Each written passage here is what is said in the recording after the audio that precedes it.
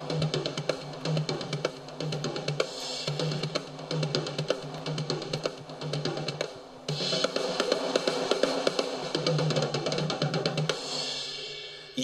listening to Cooper Talk. Welcome to Cooper Talk. I'm your host, Steve Cooper, and remember, I'm only as hip as my guest. I got to tell you something, people. I'm very excited to have this gentleman on my show today. He's not only an accomplished actor, he's also an accomplished director. And back when he was on 30-something, I had just got out of college. And back then, I was in the Philadelphia area, and 30-something, if you don't remember, was about a bunch of yuppies. And we all wanted to be yuppies. And I still remember his character, Elliot Weston, because, one, he had a beard. And back then, it wasn't like now everyone has beards. No one on TV had beards. And I also remembered how he dressed. Because back then, like, Dockers were big. And he always wore cool ties. And he looked cool. And I became a big fan of him back then. And my guest is Timothy Busfield. How you doing, Timothy? How you doing, Steve? Good. So, I know you have this new project that just came out, the Marvel's Wastelanders Black Widow podcast. Now, tell the listeners a little about the show. Well, it's a series. You know, Marvel has done it again. They just seem to have their thumb on what people want right now. As you see with Spider-Man and everything else that they're doing. They've come up with the Ellie Pyle and Stephen Wacker and Jill DeBoff, and they came up with this idea that 30 years in the future, whatever Avengers are left, and I'm not going to say which ones are there, you can kind of get an idea. We're into Black Widow, and Hawkeye's already been out, and Star-Lord was the first one we did. I played Star-Lord. And they have got their hands full with Earth in the future. And they're trying to do one by one.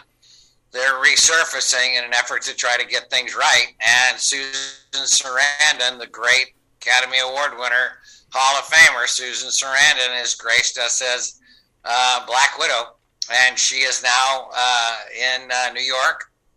She's in a giant superstructure, almost city, futuristic Blade Runner kind of the conversation a little bit were inspirations for me. There's Melissa Gilbert, star on the Walk of Fame, a television icon. It's Steve Cooper, honey. My wife's walking in the background. For those at home, I'm married to Melissa Gilbert, who I hope I'm married to her because she's doing laundry in my house right now. Anyway, so we're doing Wastelanders, Old Man Star-Lord, Old Man Hawkeye, Old Lady Black Widow, and we're gonna work our way to a finale. There's gonna be 6 10-episode series all together. I think 5 or 6, and we're on the 3rd. Now, how do you approach? How did you get Susan Sarandon? Because you've been around for a long time. It used to be people who did movies didn't do TV, and then people who started doing TV. And then to see, as you said, a Hall of Famer and an award-winning and a legendary actress doing a podcast. How did that all come about? I have no idea how we got her. They come up with a list, and I think Marvel has a lot to do with it. The fact that we're Marvel draws good people. I don't know why she would want to be in something I'm in, but that's the big question. But we got her. I think it's a great role. It's a great comic book role. Maybe she was she had the rack when she was growing up in her summers and pulled comics off the comic book rack like we had when we were growing up that would spin around, and you'd pick through the cartoon, the comics, and who knows which one she was attached to, if she was at all. I don't know. We never really talked about it. We got to work. She shows up. I don't think you waste her time with chit chat. She came in and we did our job and we let it rip. Now, what's the difference for directing, because you've directed a lot of TV, what's the difference between directing TV and directing a podcast? Is there a different form for you, or formal styling, or how do you do it? Well, I think with visually, when I'm directing a movie or a television show, a play, I see it visually when I read it. I'm looking at the blocking is a lot of it. And because of that, I couldn't shake that here. I read it, even though it was for a podcast, and I saw the blocking. I saw where they are. I saw them in the room. I saw the energy that I would ask for in a film or a TV show, and I asked for that in the podcast. And my process is pretty much the same. I let the actors sort of show me their homework and do it once or twice, and then I start to weigh in with notes. I'm very patient early on with the actors in the first or second take, and I find it's better than going to them right away and telling them what you want before they get a chance to show you. And it worked well with her and the entire cast. I mean, we have Michael Imperioli in it. We have Melissa Gilbert is in it. We have Justin Kirk and Nate Cordry. So many fantastic actors in it. And, I think directing is pretty much all the same to me. The writing, it's all about the writing. And how do you get the actor and the performance to be really close to what the author intended? Now, you're a guy from Michigan. You're a guy from Michigan. How did this whole acting career start for you? Because you've been doing it seems like you've been working forever. I mean, you've been constantly worked. I mean, you look at your IMDb, there's like no holes. And it's both, directing things. I mean, it's amazing. You see some people, you go, I wonder what happened. When did you fall in love for acting? I believe, was your dad a drama professor? My dad taught drama at Michigan State, but he and my mom split when I was 2, but we still had the posters for Death of a Salesman and everything we would shoot BBs at in the basement. We had that was what the leftover, whatever was left of Dad, we shot BBs at, my brother Buck and I. My sister was a really fantastic high school actor. I saw my brother in HMS Pinafore when I was 6. I think because I was exposed to theater, that it became a natural sport to me, and my sister and brother did it. So I sort of, in junior high, I wanted to be on the same stages they were on when I saw them, and was able to perform on stages where I saw my older brother and older sister, and adapted something and wrote my first children's play in high school. And I always knew, Steve, I went and saw Burt Lancaster in a Swashbuckler movie at the campus theater in East Lansing, Michigan. And I came home and I was imitating Burt Lancaster. And I sat down at the table. I must have been 6 or 7. And I'd say, yeah, pass me the potatoes. Yeah. And they'd say, when'd you? I said, what's the movie? I went and saw it. And I was already imitating Burt Lancaster. And I said, I'm going to be a movie star. And they looked at me and they sort of nodded and smiled. And they didn't tell me you can't do that or it's never going to happen. And then, I was an athlete in school, so I really wasn't in the plays or the too much. I did a couple plays in high school, but mostly I was just an athlete. But I always knew I wanted to do it since I saw that Burt Lancaster movie, and always knew it was in my future. And the question was the question you asked: how does a guy from Michigan make it into movies and TV? How do we make it? And then I realized that there's a path for that, just like there is for athletes. High school, college at East Tennessee State University, minor league ball at Actors Theater of Louisville, the Long Wharf Theater, the Mark Taper Forum, all really good regional theaters, but regional theaters. And then Broadway, off-Broadway, movie, TV. I just followed that traditional route. The opposite of my wife, who started acting professionally at 2 and was the granddaughter of the guy who created The Honeymooners. So, we couldn't have approached it in a more opposite fashion. But mine was the one that most people actually take. Now, when did you decide to give up minor league ball? And was that hard? Because you're juggling 2 really cool careers. I mean, a minor league player, and then you're doing some theater. But was it a hard decision, or you just said, I have a better future in acting? Because the pros and minor league ball is a hard life. I know people have played in the minors. It's a lot of It's nothing great. But when did you decide to give up? Well, I never actually play. I had an offer to play in the minors. Saskatchewan, the Northern League, offered me $500 a month. But I played a lot of semi-pro ball, and it was clear to me in college. I was taking batting practice off of Atle Hamaker, who was with the Giants and started an all-star game 4 years later. Maybe 3 years later, 4 years later. And I was like, if this is college pitching, where's the theater department? And so it was really easy for me. And I didn't want to lift weights, and I didn't want to get big. I wasn't fast. I could spin the ball really well, and I could hit. But I had a really good arm. I could throw the ball in the mid-80s and continued to play against college kids into my 40s in Sacramento on a nationally ranked team, and won a lot of games and struck out a lot of college kids while I was acting. And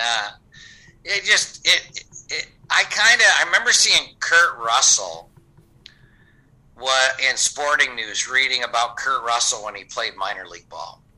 And I thought, maybe that's when I was in high school. I thought maybe I'll become a pro baseball player, and then that'll help me segue into acting. So I could have played. I was offered. I had that opportunity, but it was better for me to act. Now, when did you go to New York? And is that when you pretty much got serious about it? I mean, you said there's regional theater and stuff like that. When did you make the move to New York? No, the move was made for me. I was at Actors Theater Louisville. I went out of East Tennessee State University. They have a theater conference called the Southeastern Theater Conference. And college kids go, and you do a 1-minute monologue, and you have a song prepared, and you do the monologue. And if you get callbacks, you go to those hotel rooms, and you go in and you audition again, and you sing for them, and you try to get summer work or try to get professional work. And I was offered an apprenticeship at Actors Theater of Louisville, and I didn't know anything about it, but I took it because I wanted to learn. I wanted to be in the theater, and I wanted to be with good people. I didn't realize that it was the best regional country. And my first year, which was when I was a student, we won the Tony Award for the best regional theater in the country. And then I was invited back. I was the first apprentice ever invited back to be in the resident company. And in the spring of that second year, they have the Humana New Play Festival. And John Jory, who was the producing director, gave me my contract for the festival and said, you're out of here. And I thought he was firing me. I didn't know what he meant. Later, I was able to confront him on what he meant, but we had every critic and agent. I mean, they were all there, especially the year after the Tony for the New Play Festival. And I had 4 great roles and was in plays with Chris Cooper and Kathy Bates. And we had Robert Schenken down there and Marcia Norm. We had Pulitzer Prize winners everywhere. And the theater was white hot, and I had great roles. And I had said to myself I wouldn't go to New York until I was brought, and I wouldn't go to LA until somebody brought me there, like pro sports. I very much had the minor league path in my head. And I would go into the office to get my mail for a year and a half, and I would say to Diana, the woman at the desk, "Did Warner Brothers call today?" And she'd go, "No, Tim, Warner Brothers didn't call. They have Paramount Pictures called today?" And she'd say, "No, Tim, Paramount Pictures." I'd say, "Oh, shoot." And I knew that there was no way I was building sets and running sound and doing all the stuff you do when you're an apprentice. But then in the company, in that festival, after the big VIP weekend, I went in and I said, "If Paramount Pictures call," and she said, "Come here." And I was standing across from her, and she laid out 13 messages from Paramount, NBC, agents, managers, and Ethel Wynant, whose son Scott Wynant won an Emmy for directing 30-something, flew me to New York to audition for Saturday Night Live. And I got a movie and an agent in that first week, and I got a play at the Long Wharf, and I liked the role in the play. And I turned down the movie Tex with Matt Dillon, and did a play at the Long Wharf, and then moved to New York from there. So I sort of went the traditional minor league route, and then was flown to L.A. to do a play at the Marte Forum with Circle Repertory Company, and then back to New York and Broadway, Bright Beach Memoirs, and commercials, and a TV series I booked out of New York, and so it was that route. I don't think actors should go to New York or LA until they're brought there, or until they're absolutely ready. It's not a place to learn. It's a place to be seen. And too often young actors, and I knew I had to do the minor leagues because of baseball. I knew that I wasn't good enough to play pro baseball, Major League Baseball. And if I was going to have to spend several years getting big. I knew I would have had to get to 175, 180 pounds. And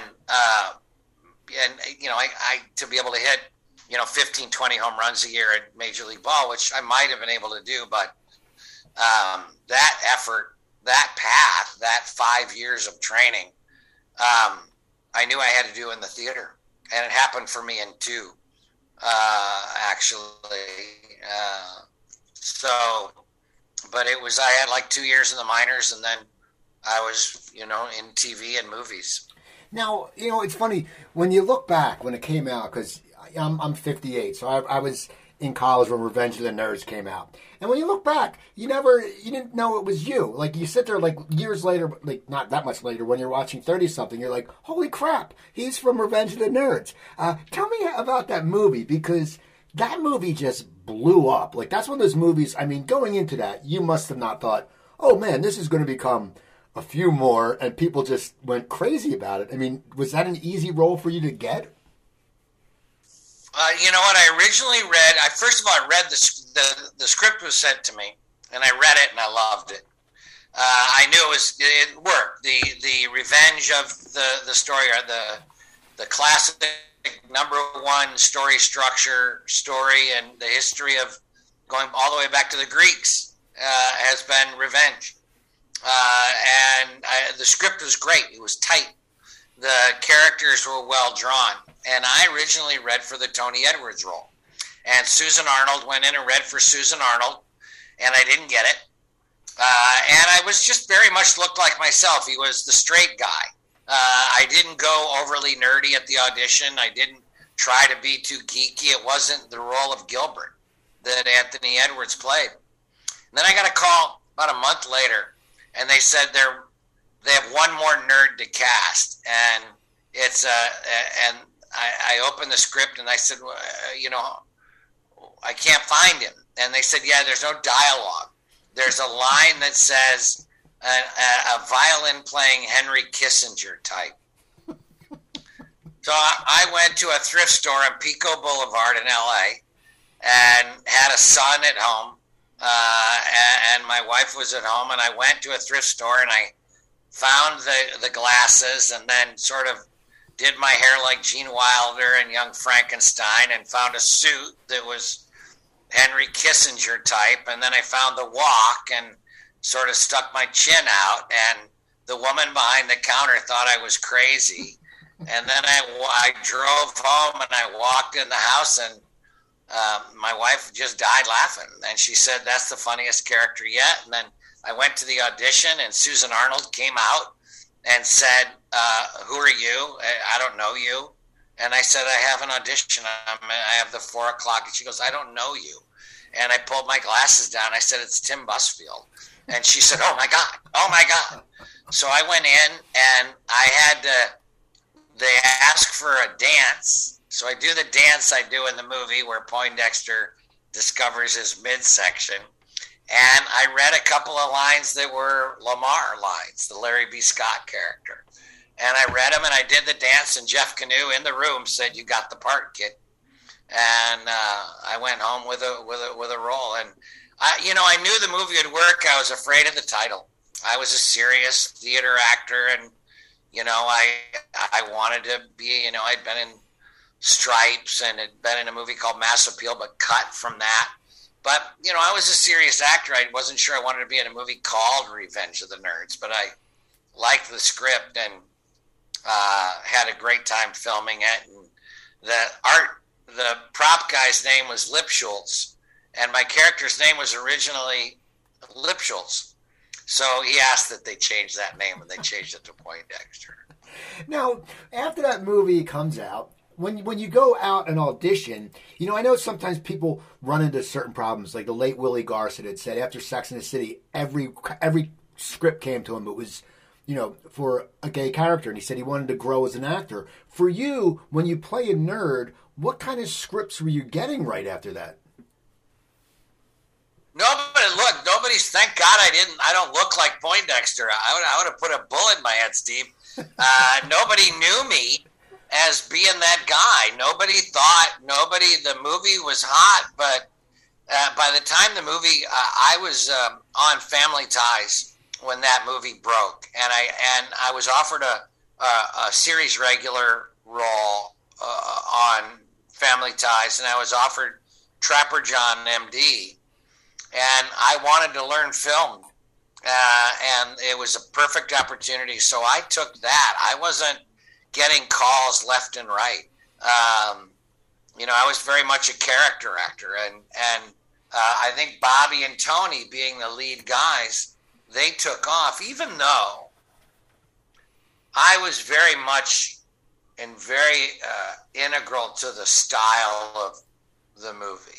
I didn't know any better, I guess, and I'd done so much theater. I was constantly coming up with a lot of our physical stuff and a lot of our sight gags, and Jeff Canoe was inviting me to be at the set when I wasn't working and sit next to him and give him ideas, and he brought me into editing, and he was an editor for Ordinary People. He was the editor, and he was at Fox, and I would go over there and hang out with him, and he would say, boy, I wish we had the Mission Impossible theme, and I'd say, I got it at home, and I'd run home and get it, and then he would cut it into the movie. So that whole process was, there was one day where I was like, I think we should go home because we're going too fast, and this is the climax of the movie. And nobody, I would get fired for that kind of stuff today. And they said, okay, Tim thinks we should go home. Let's go. Let's go home. So, that experience was really a confidence builder for me. And I can't get after 30 something, very difficult for me to get Poindexter again. Nobody would ever really give me a shot to play Poindexter because people know me more from Field of Dreams and 30 something and West Wing. Now, when typecasting is a real thing. Now, when you were doing theater early, and then when you started getting your first TV and movie roles, how did you adjust to it? Because, theater, you have shows every night. You got to bring it every night. TV, movies, you sit around a little bit. How did you adjust in the beginning? Was it easy for you to make the transition, or because of the styling? Because acting is you're acting, but was it hard for you to get used to sitting there and saying, okay, I have to deliver a monologue. If I screw up, I can't say, wait, the audience is going, Jesus Christ, he screwed up. How did you adjust the first few times? Well, that's a really good question. I had a lot. Some of it was planned, and a lot of it was just sort of luck. Going from theater, my first TV series was a sitcom, or Stripes was my first movie. One day on Stripes, it was a comedy.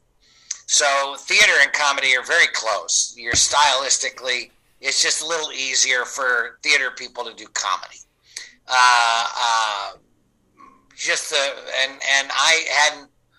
That was effortless for me. It was effortless for me my first series was Richard Mulligan show called Reggie, and I was a theater working a lot off Broadway and Broadway, and doing a sitcom was effortless.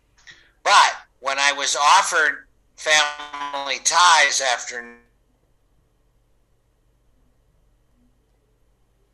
for a while, and Michael J. Fox was one of my best friends, and it was really a fun.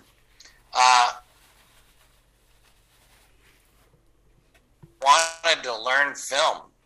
I wanted to learn how to act on camera on that style. And because of Nerds, I knew I could go to dailies every day. And I think the 2 years I spent on Trapper John MD going into the dailies room to see the rushes, that's the stuff that we shot the day before. They put them on a projector, and you see yourself in those old time 20th Century Fox, which is where we were, screening rooms, smoke filled, people are in there smoking, and they're showing the dailies from the day before. And I got a chance to watch and remember what I was thinking when I did that take. Here's take 5. Here's the one where I make this choice, and watch, and was able to look and say, no, don't do that. And really spent 2 years playing was the lead on the show on Trapper John MD. I did more work in the last show and really learned. And then moved to Sacramento and started a professional theater for children, a 501c3, and said, I'm going back to movies. And was happy just in the 30-something script game. And I said, I have to do this if I can. So I was pulling hair. I was 29, and I was pulling hair in my face, trying to look old. They're doing the best I could to kill time while I let the hair grow. And because I'd spent that time doing Trapper John and learning about film, I was in a great 30-something, and plus the Nerds movie and the confidence I had from sort of being a team leader of sorts in that, I really was really confident and ready for 30-something to take on that great writing and sort of run with it and take it to another level. And that's exactly what happened. And every day there was a certain invincible quality as an actor where not only did I know how to say every line, but I didn't care if I said it wrong. I didn't care if I got fired. I didn't care if anybody liked me. This was the truthful, honest way to say a line. And here was a way to rhythmically better. And all of that was sort of training from Louisville and off-Broadway and Broadway and sitcoms and movies. You know, when you talk about a career without a lot of holes in it, that process for me in the first, from 1979 to 30-something in 87, was a blur of learning every style. Off-Broadway, Broadway, Shakespeare, contemporary, naturalistic style, commedia, every style I did 35, 50 plays in that window. I started a theater, wrote plays. I mean, I was really trying to learn as much as I could, as fast as I could, about every aspect of the trade. Now, when you were in 30-something, your character, was a womanizer. I mean, you could say he was an infidel. How did people react to you? Because I hear so many times that, unfortunately, in this country, we have people that actually believe that they may have believed you were Elliot. And did anyone ever just come up to you and go, "Oh, man, why are you such a jerk?" I mean, how does that act when you play a role like that? There was I can't remember which. My nephew and I went to a baseball game, and we ended up in the upper deck. And normally we were always right down in the field, but I didn't care. I was happy, and for some reason, they put us up in the upper deck, and the sections were massive up there, where you get at a ballpark of sections, and we were down sort of by the railing, and one section said, "Go back to Nancy," and then one guy said that, and then 8 people in the section on my left said, "Don't go back to Nancy," and 15 people on my right, and then 28 people said, "Don't," and it kept. I was like, "Tastes great, less filling." When the show, we would play at that time, the difference in television then and now is we only had 4 networks, and one was brand new, Fox, and they only had 1 or 2 nights of program. So we would, our audience was 20 million. And when your audience is 20 million, you can't really go anywhere without people recognizing you. I remember I was in a Gelson's, and I know 37. Now, Elliot had an affair. He did, and he was. They had one affair, and he said it was terrible. Well, the first time was terrible. So the first time was great. Maybe the second time was terrible. But he had an affair, and they shot an episode called Therapy, which was one of our strongest episodes. And Nancy is trying to initiate sex with Elliot, and Elliot is out the door. We'd already shot the separation episode, and then the network and the guy said everybody wants more Elliot and Nancy, so we're gonna shoot a therapy episode and quickly get it through post-production and then air it first. And so I knew that we'd already shot the separation episode. I knew I was out the door. And they wrote, Susan Shilladay, great writer, wrote a scene where Nancy's trying to initiate sex, and they're making out, and Elliot rubs his hand up her leg and says, pantyhose. And she goes, oh, sorry, pantyhose. Which was already bad, saying that. And then he rubs his hand up her leg, and he says, don't you ever shave your legs anymore? And she reels and gets up, and Elliot, one of my favorite line in the scene, goes, what? Like, somehow it wasn't his fault. And a woman came up to me in Gelson's supermarket in Los Angeles. I was reaching for the cream cheese. I came back with a cream cheese. I turned, and she caught me flush with a slap. And it rang my bell for a minute. You know, I was like, and she was big.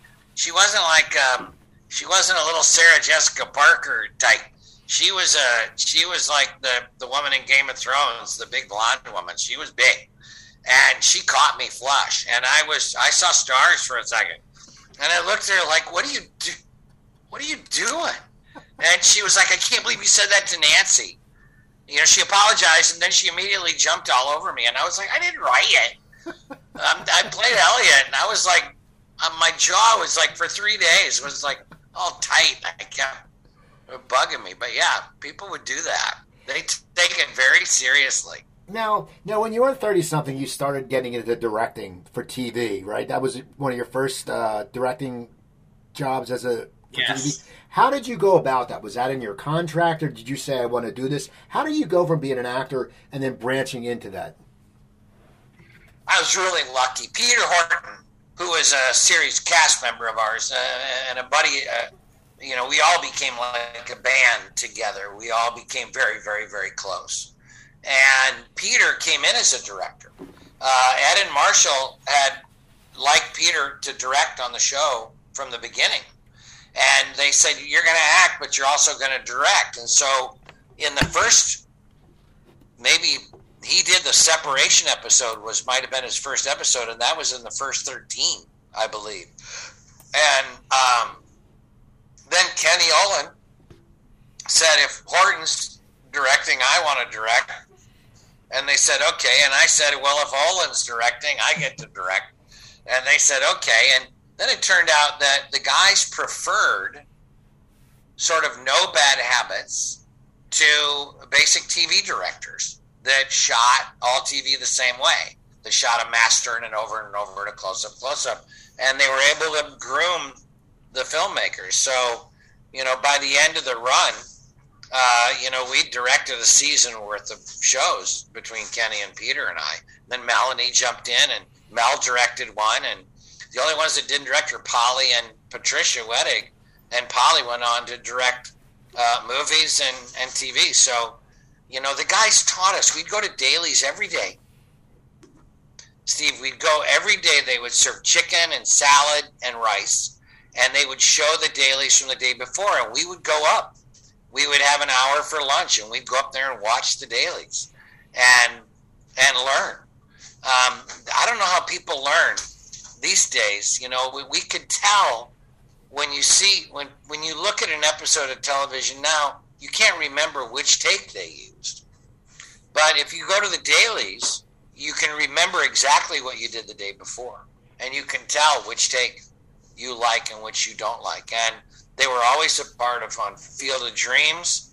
They rented that they would show them. There'd be Revenge of the Nerds. We'd have pizza and food, and we'd go to dailies every single day. And you'd watch what you did the day before and learn from it. And on 30-something, we did that, and we were encouraged and taught by those guys to become filmmakers. Now, was it hard? And that's how that started. Was it hard for you on 30-something? Because you're all three of you are actors, and you're all directing, and you're directing each other, and you probably have different styles. Is it hard for you to direct yourself when you're in a scene with other actors who are also directors? Does that make it harder for you? I actually prefer it because I can set the tempo. By the time you shoot a scene, you've read that scene so many times. It's not like you show up on the set and they give you a scene and you have to figure it out on the spot. You know exactly how you're going to block and stage that scene, and you've read it so many times. So for me, I prefer to act in scenes where I'm directing myself. I like to do both. And on that show, we were very helpful. Ken Olin directed sort of the episode where Gary dies and Nancy beats cancer, and he gets the call at the hospital where he's visiting Nancy and Elliot, and Ken said, "Timmy, watch the monitor. You direct me in this scene." He was directing the episode, and he wanted me to give him any notes, watch his performance as he hears the news that Peter Horton, his character, died. We were very much that team. So with that show, it wasn't a problem at all. And since then, my goodness, I've directed myself on just about every show that I've produced, for sure, and many others where they've said, "Will you be in the episode you're directing?" And it doesn't alter my performance at all. I prefer it. The only time it was difficult was on a show called The Night Shift, and I was a guy who was attached to a gurney with oxygen and all that other stuff, and I'd forgotten that once they get you in that stuff, they don't let you out. So actors had to come to me. I would say, "Cut!" And I would, they'd wheel me through. I'd say my lines, and then they'd wheel me up to the monitors, and I'd lay in the bed with the oxygen and everything coming out, watching the scene. And then I'd say, "Cut!" And the actors, instead of going to the actors and saying, "Great, let's huddle together," I'd say, "You guys have to huddle together around me at the gurney."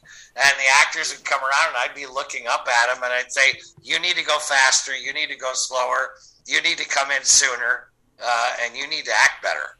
And then I'd say, "Well, let's go again." And they that. So that was the only time it was difficult. So after 30-something, what do you decide you're going to do? Act or direct? I mean, how does your agent pitch you? Do they say, "Okay, you hear a part you want"? Do you say, "Okay, I'm going to put directing on the back burner right now"? Or you see an episode you want to direct, you go, "I'm going to put acting"? How did you manage your career at that point and to this day still?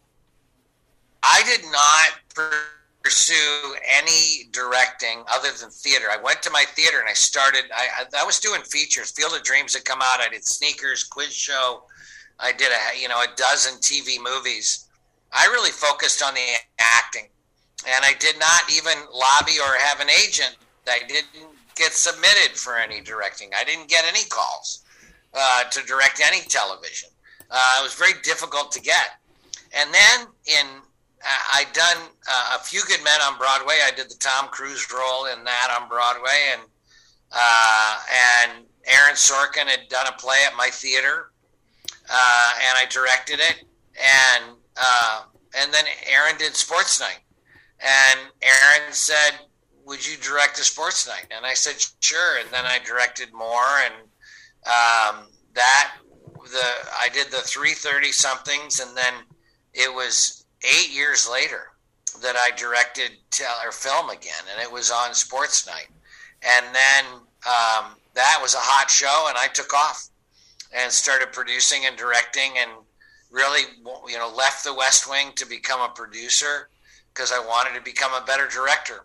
And I'd already done the acting, and it was a good supporting role with Allison, and I loved it. but I'd been a lead in movies and lead in TV, and I thought it was a better time for me to go learn how to be a filmmaker. So I became a director producer on a show called Ed and Without a Trace, both TV shows I acted on. And then, worked on a show called a bunch of shows, Without a Trace and Studio 60. I just kept rolling. Lipstick Jungle. I've done about 7 series as a producer director, and where you're really running all of the production arm of the show. Those are all choices that I made at that time, and went back to the acting a couple of years ago. I said it's time to act, and went and did a series regular job for ABC and on a show called For Life, and now I'm back directing again for a while. And I sort of like being able to say I want to do this now and I want to do that now, and it's always been a better career for me for making my own decisions. You said not something, as much the agents. No, you said the producer, you wanted to produce and direct because that would make you a better director. How does being a producer make you a better director? I mean, is it something that, what do you gain from that when you do that?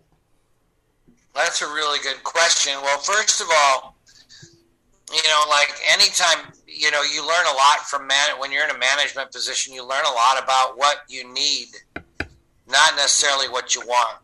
And piecing together a film is a lot of math and a lot of pieces.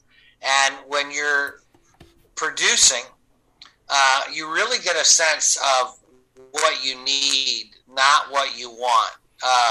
So when things collapse or go the wrong way, or if you lose a location or you lose the light, how can you offensively commit and make that day without rolling over to another day, which we never ever want to do?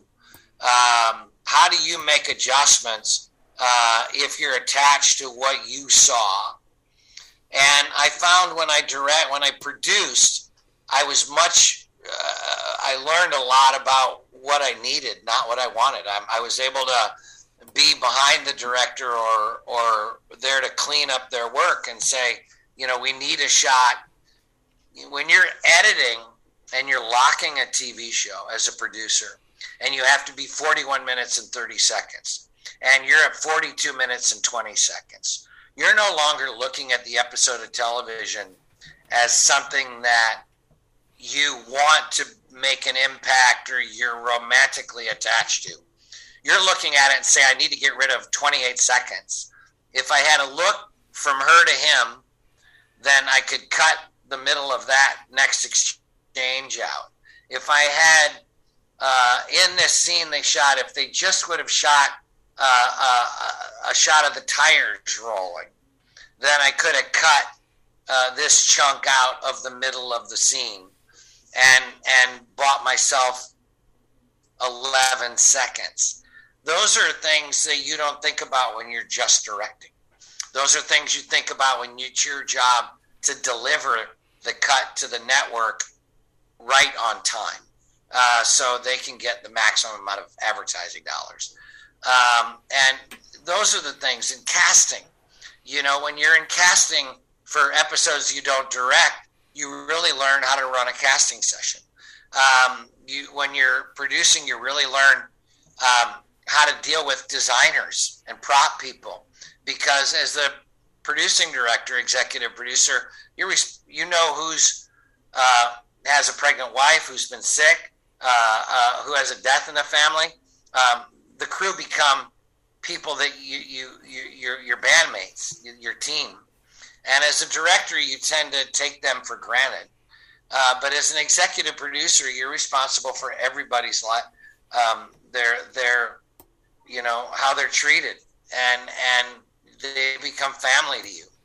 And then you become a much better director. Plus, when you're producing, you get really much better directors than you, if you're fortunate enough. And I was fortunate enough to learn a lot from some really great directors. And when I'm producing, I could watch their stuff and say, oh gosh.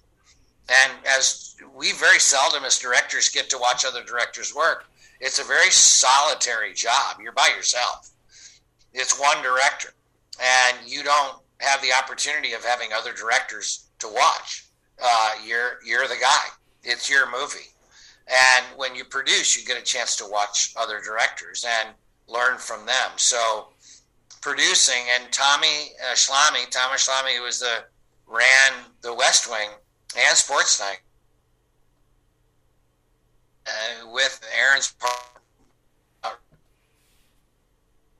and said I'd be a better filmmaker, and he was right. Now, you mentioned casting. Now since with the with Corona and everything like that, I know, and I see it on Twitter a lot. People they hate putting themselves on tape. They'd rather be in the room.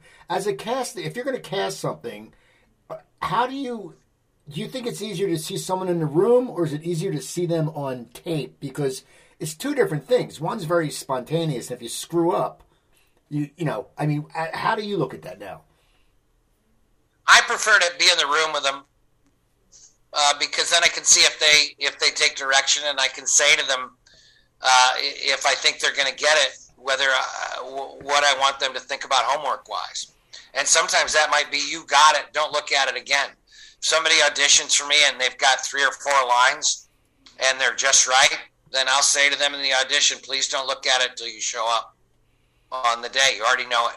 I don't want you working it in front of the mirror. Or if I see somebody and I can sense they're just afraid, then I'll give them another shot and try to get them, talk them off that ledge and see what they can really do and relax them and get them, to give me a better performance in the room. I prefer to be in the room. That being said, I can tell from a link if they're not right for the part. I don't need to be in the room to tell if somebody's not right for the part. And I can hone in on the top 2 or 3. It's just a little riskier, not being in the room and seeing them live. It's just a little bit, the error, you make a few more errors on casting because you don't really get a sense, you're not in the room with them. So you don't get a chance to see how they react to direction. Some actors are absolutely terrible at taking notes. You can't, that you watch them, back up immediately. Their first reaction when you give them a note is, I suck. Or their first reaction, Brad Whitford says, the first reaction to a note from a director's F you. Then it's, I suck. And then what do you want? But he goes through that, and a lot of actors are like that. With Glenn Close, I directed Glenn a lot. If I had a note for Glenn, I couldn't go to Glenn first. To go to Rose Byrne or Ted Danson or John Goodman or somebody else, and make them laugh and whisper to them and make them smile, and then on the way out of the room, Glenn might look at me, oh yeah, and then I'd give her a note. If you go to Glenn right away, you don't want to embarrass her, and she's working every day, all day long. She would have been fine if I went to her right away, but I felt, best to find another way around, to give her a note as if it was an afterthought. You didn't want the bunny burner look from Fatal Attraction. You didn't want that coming your way. No, I got a question. I got a question for you. You've won an Emmy. Do you think that intimidates actors sometimes when you're directing them, because you are an accomplished actor and you have the chops and you've been in motion pictures? Do you think like some of these younger actors come on the set and go, holy shit, I'm not only dealing with a director, I'm dealing with a director who's an Emmy winner, who's been in Field of Dreams, who's had a career for 30 odd years. I mean, do you ever feel that actors are intimidated by you? Yeah, I do. Normally it's because of my physique, Steve. It's that's what I see. They look at me and The Rock and Cena. We're all kind of that same. That's what usually they react to.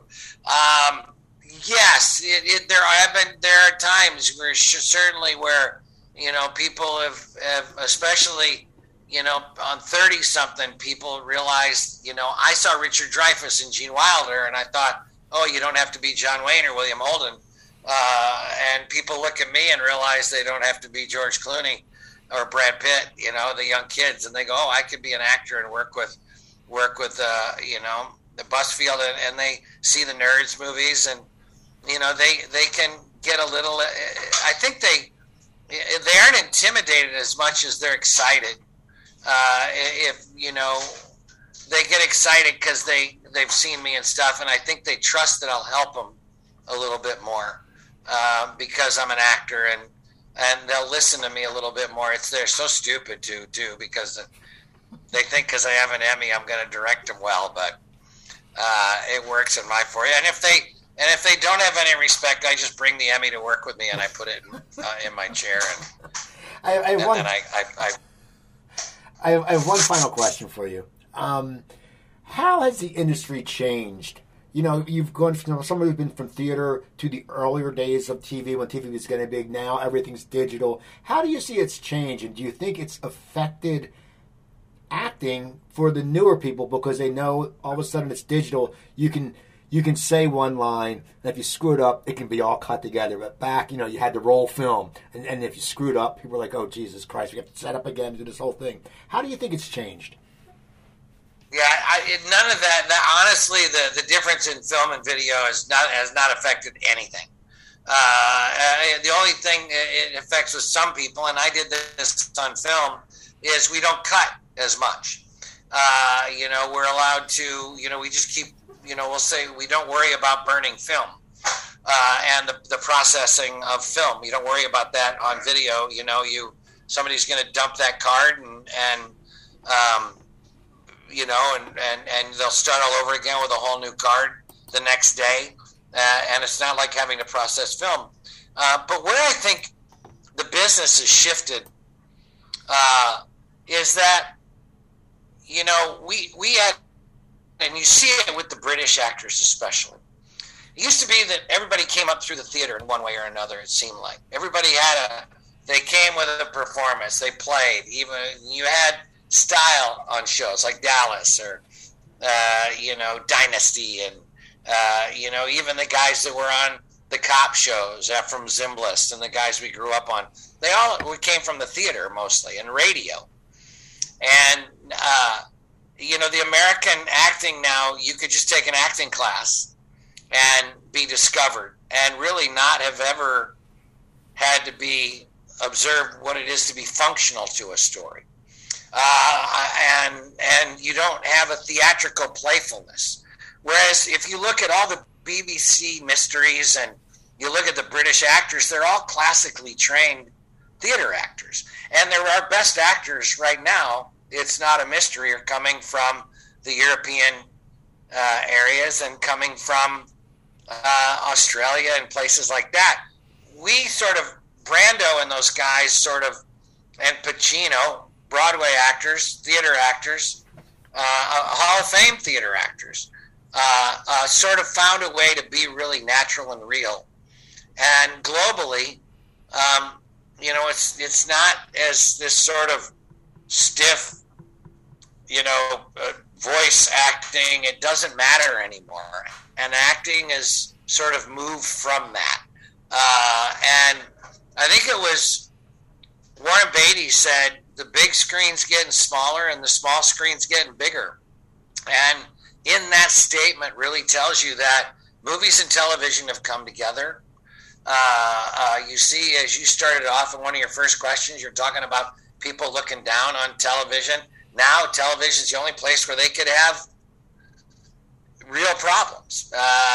You know, you can have Save the Universe problems, or you can have Mike Myers horror film problems on the big screen. But if you want to have a marital problem, you can't do it in feature films anymore. You got to do it on TV.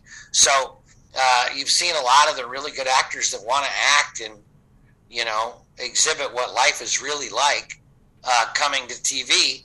And I think there's a little bit of extra fun performance in a lot of these movie stars that are theater actors. And if they're British, if it's Ralph Fiennes or guys like that, those guys are all, Cate Blanchett, these are all theater actors. and they're movie star theater actors, and now they're coming into TV, and the American actor is not so much a theater actor, and I think we're getting our butts kicked a little bit with the European actors, and it's a fun challenge. But I've seen that change, and I'd like to see it reverse itself. But since American theater is not essential as it is in the European countries, I don't know if we're ever going to, see that reverse itself. Spider-Man is British. There are all these kids that none of them are. They're so often, actors that can play style. And we were taught style. I was taught style, but kids aren't. Nobody's learning style anymore, except for where they do plays. So, what's your future? Are you going to keep doing both? What do you want to concentrate more now? Or more on directing or acting? Or are you just doing what you've been doing this whole time? Doing both? Well, I'm going to keep doing what I'm doing. One of the things I love the most is I have a film. You can find it on YouTube called One Smart Fellow. And I was producing a show in North Carolina. My wife was acting on the show. We had a house down there we were renting. I was over at the director of photography's house with the A-camera operator, and I was complaining about how difficult it was to deliver an episode of TV for $3.5 million. And I said, we could make a TV show in 41 minutes. We can make a 41-minute TV show or a movie for no money. We don't need trucks. We don't need lights anymore. The cameras you don't need all that equipment. Why don't we just, and so we made a movie. We made a 44-minute film in 8 hours, and it won a ton of festivals and is a really strong piece. And I like that format more than anything. It's Larry David's Curb Your Enthusiasm, 5 to 7 page outline. There's no scripts for Curb Your Enthusiasm, just an outline. Nobody works off a TV script. Larry David, in his experience and wisdom, doesn't want to push a boulder uphill anymore. So he writes an outline and shows up and has found that the actors like it. I like that style, and I really want to exploit that a lot. So, we shot a couple of my things on my equipment, and I've been acquiring cameras and lenses and sound equipment, and what I'd really like to do is make my own stuff. I know how to produce, I know how to act, I know how to direct, I know how to do costumes, I know how to do, I know what's a good set and what's not a good set. What I'd really love to do is go to the garage band style of filmmaking. When I saw a documentary, and the Traveling Wilburys were in George Harrison's recording studio, and Dylan is in a booth where clearly there's just wood from Home Depot and nails from no romance. George Harrison didn't paint it and lacquer it, and he built a little booth they could record in. And Dylan's in there recording, and Roy Orbison and George Harrison and Tom Petty are all outside the room. And they're talking to Dylan, and they're trying to help Dylan write the song. And they're giving him notes. And that garage band ability for guys to be able to record their own content. George could push the button. He could move the dials. They might have had one person doing that. But they were able to tell a story with themselves.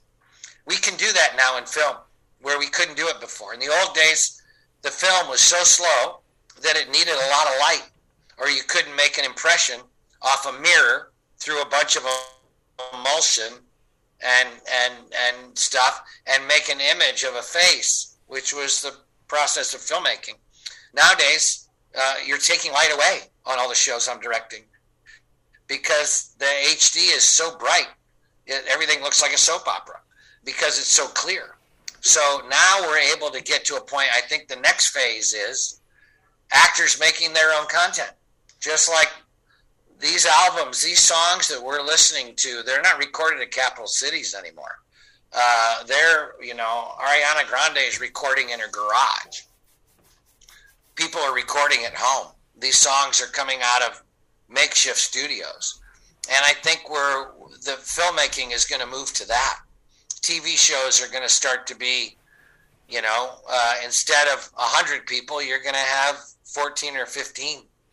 And I would like to discover that and see what quality comes out. I still love the idea of doing big stuff, but small is good. And the podcast that's coming out that we have right now, the Black Widow Marvel podcast, it's just the actors. And then we give it to Daniel Brunel, who does the sound and mixes everything. And you kind of say to him, I want the conversation, meets Blade Runner. And you watch him go and come up with, you say the of dialing in, since it's a surveillance episode, storyline. And he makes it happen. And the manpower's small. And I think that's what we're going to see. We're going to see, big movies are going to have big crews, but we're going to see small movies with much smaller crews and actors able to get through stuff a lot quicker. Well, that's awesome, man. I want to thank you for taking the time to talk to me. This was great. I'm a fan. And, as I said, I always, when I have people with IMDb, I'm an IMDb junkie. Like, I've had people with, over 200 credits. You're like, holy crap, how do you have 200 credits? But you have, a solid work for years. Now, you're on Twitter, right? Yeah, I hardly ever, I'm there, and I'll talk about the shows I'm on, but I only got a couple thousand people, so I'm not real big on the Twitter. Well, people, just go to IMDb, look up Tim's work. Watch his performances, and then watch his directing. Because you'll be like, oh my God, this guy's directed almost every show. And go to my website, coopertalk.net. You can find over 885 episodes there. You can email me, cooper@coopertalk.net. Twitter, I'm at CooperTalk. Instagram, I'm at CooperTalk1. Remember, I'm Steve Cooper. I'm only as hip as my guests. Don't forget, drink your water, eat your vegetables, take your vitamins, and I'll talk to you guys next time.